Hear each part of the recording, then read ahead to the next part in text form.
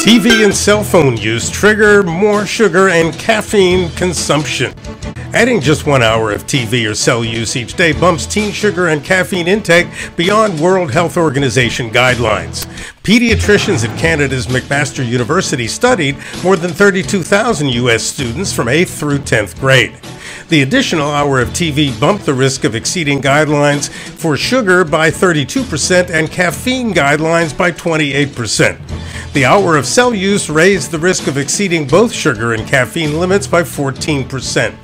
Watching TV or talking on the cell distracts teens from what they're putting in their mouths. Replace the soda and snacks on the side table with abundant ice-cold water and fiber-rich fruits and vegetables.